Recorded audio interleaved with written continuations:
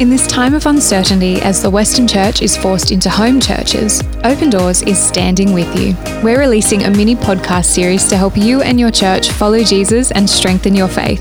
We are one body, one church, one family, and we're stronger together. Hello and welcome to another episode of House Church by Open Doors. We hope you had a beautiful Easter, even though it looked so different this year. Maybe you spent time with family in a different way, tuned into church online, and spent some time with the House Church by Open Doors resources. We also saw so many of you standing in solidarity with the persecuted church through the One With Them campaign. So thank you so much.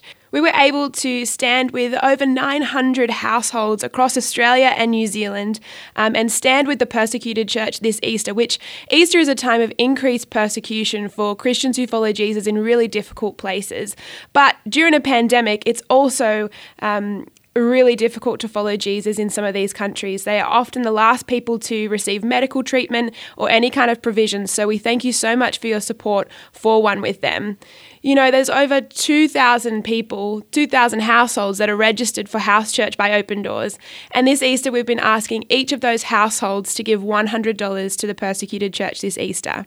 So there is still time for you to do this. If you would like to be a part of it, you can head to onewiththem.org and donate today. Yeah, Joss, it's great and so encouraging to see so many of the households and people stand one with them, shoulder to shoulder with the persecuted church. You touched on just briefly a moment ago the reality that Christians face, and I thought it'd probably be good to give some of our listeners a little bit of insight into that. You know, we've heard stories when we talk about persecution increasing at Easter, year on year over the last 4 or 5 years. We've seen the Sri Lankan bombings, we've seen Pakistan attacks, Kenya, Egypt, all sorts of attacks on the church. This year, in light of the COVID-19 pandemic, actually, it's as difficult for Christians, if not more.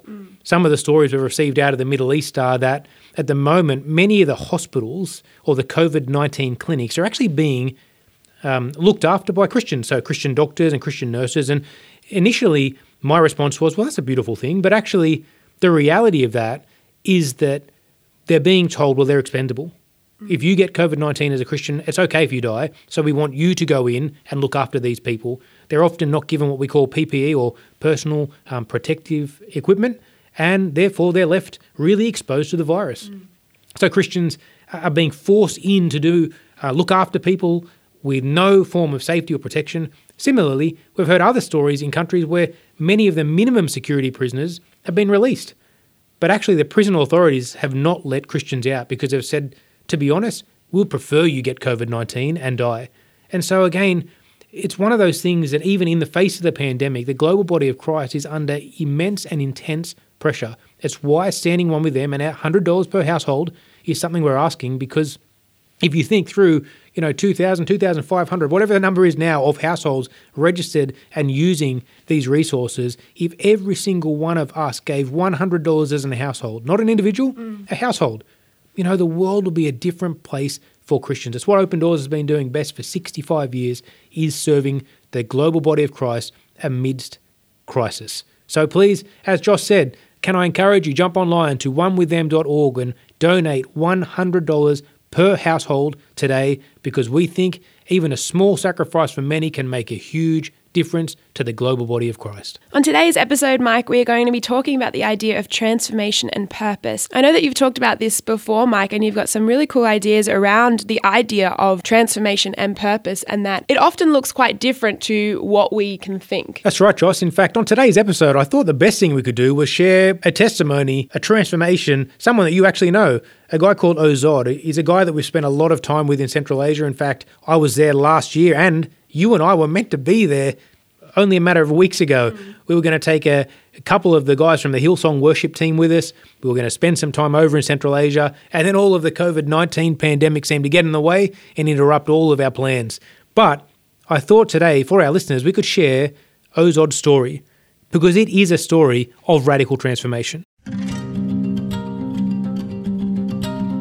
Ozod lives in a country in Central Asia where it's extremely dangerous to be a Christian. It's a place where communist oppression and Islamic extremism collide. But Ozod has not always been a Christian. In fact, he grew up a Muslim. He began drinking when he was 10 years old. When his mother would find him drunk, she would beat him until he was almost unconscious. He then began smoking marijuana, because his mum couldn't tell what was wrong with him and she couldn't smell the alcohol, so was able to avoid the beatings. Ozod dropped out of school in year 8, went to the military, and after he returned, he said he went deep into alcohol.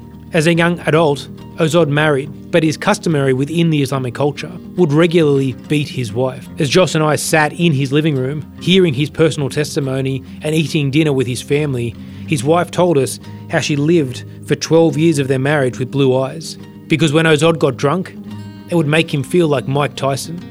So he said I would come home and I'd pretend she was Evander Holyfield and I would beat her. In Christian circles, we often talk about radical transformations. Transformations like Saul to Paul on the Damascus Road. And you know what? This is exactly what Ozod's transformation was like. Not long after this, Ozod's brother-in-law accepted Jesus in prison, which made Ozod furious. In fact, he beat his wife even more because her brother had left Islam and converted to Christianity. One day, the Christian gave Ozod a book that had pictures from the Bible. Ozod, during this time, had become one of the most well-known jewelers in all of Central Asia. And so imagery and pictures were something that really intrigued him, because he'd always look at the jewelry and the biblical kind of images and want to try and recreate it. The Christian would visit him weekly, and Ozod would ask provocative questions to try and disprove Christianity. But this Christian brother kept sharing about Jesus, the cross, and salvation. Eventually, one night in his home, Ozod fell to his knees and cried, "Jesus, you are my God, and you are the Saviour, and I believe in you." As I said before, this story involved a radical transformation, but what happens next is what undid me, because in my thinking from this moment on, Ozod should be a changed man, a good man, but that's not how it worked at all. Ozod didn't stop drinking. He didn't stop beating his wife, but he did start evangelizing, and especially when he was drunk. 2 years later, his brother-in-law was released from prison and invited Ozod to church. And Ozod will say, "I'll come," but every day it came around to going to church, he was always drunk and unable to attend. Ozod sold their house, he moved 6 hours away with his wife, and his brother-in-law would still come and visit and invite him to church. Ozod eventually gave in and attended church with his brother-in-law. At the end, the Christian who had been talking to Ozod about Jesus got up and did the altar call. Ozod said, "Something happened inside me. I stood up and I went directly to the pulpit. I'm sure people thought I was going to beat up the pastor, but I fell to my knees and started to repent and pray. The Holy Spirit was doing something supernatural in my heart. My brother-in-law ran to me and gave me a hug and fell to his knees. We were all crying and praising the Lord. On that day, 28 other people, one by one, accepted Jesus, and that day, I promised the Lord I would serve him faithfully. But even after that, the alcoholism was still there, and he still beat his wife. After 3 more years of living like that, Ozod heard the Lord ask him, 'Do you love your earthly father? Why do you love your father?' Ozod said in 43 years of his life, he'd never thought about it and said to God, 'Well, because he's my father.' The Lord replied, 'Ozod, you've been drinking for 21 years of your life. Why during these 21 years have you never dared drink in the presence of your earthly father?' The Lord said, 'I don't want anything from you except for one thing, that our relationship would be the same as you had with your father.' Ozod said, 'Then I just rolled down onto the floor from the sofa. I started to cry with such a sorrow in my heart. Because since that moment, my life changed, my world changed. God had provided miracles, restored the relationship with my wife, children, and brothers.'"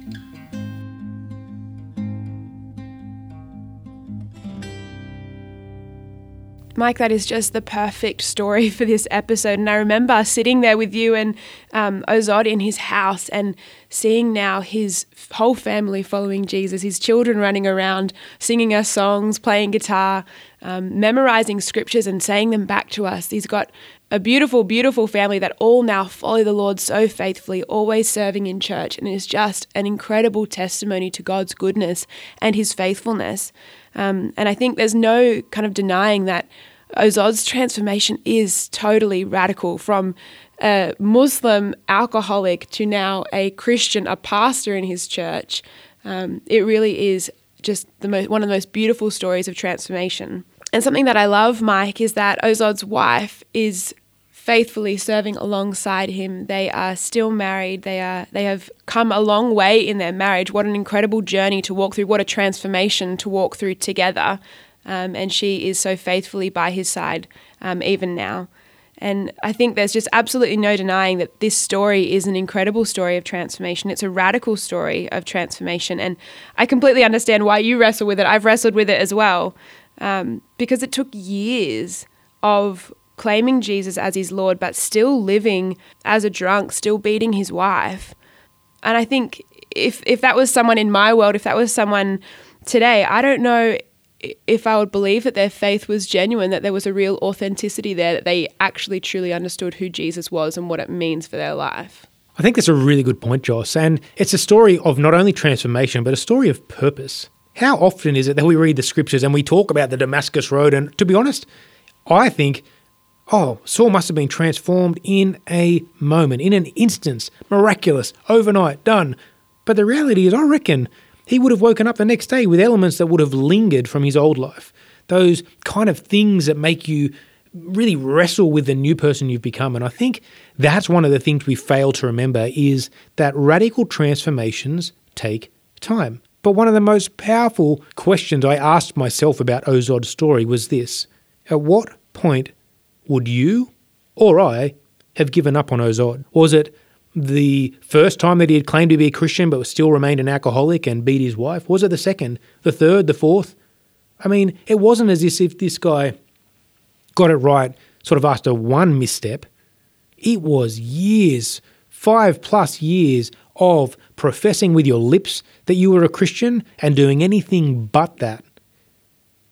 And when I think through my own patience, could be the right word, with others in my world that are walking similar journeys, I'll tell you what, heartbreaking, I probably would have given up on them the first time they'd stepped out of the box, all of a sudden saying to myself, well, they're not really Christian anyway. But the story of the brother-in-law, the story of the Christian brother who witnessed and shared Jesus' love, is a story of patience, of purpose, of transformation, because ultimately their faithfulness has catalyzed one of the single most influential guys for the gospel in that whole region.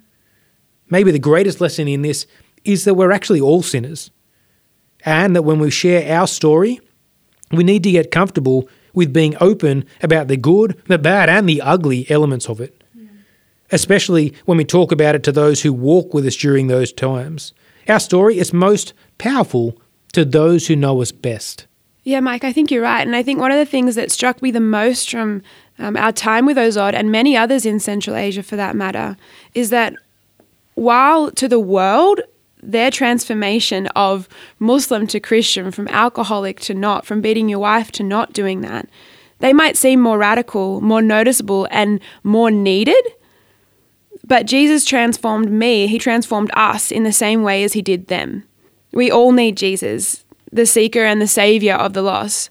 And whether that's in Central Asia or whether that's in suburban Sydney, it doesn't really matter. We all are in need of transformation. And that's where we'll end today's episode today. I hope it's been encouraging to you. Maybe you're in the middle of that transformation at the moment, maybe you're walking alongside people. I just pray that you have patience for the way that Jesus is working in their life, maybe in a different kind of timeline than what you had expected or what they had expected.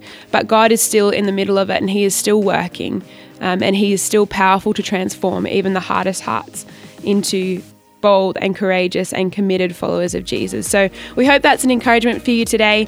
Check out this week's video from House Church by Open Doors, where we talk about purpose and unpack the idea of transformation in a different way, talking about the demon-possessed man from Mark chapter 5. But that's where we'll leave it. Thank you so much. If you want to sign up for House Church by Open Doors, you can head to opendoors.org.au, and we'll catch you next week.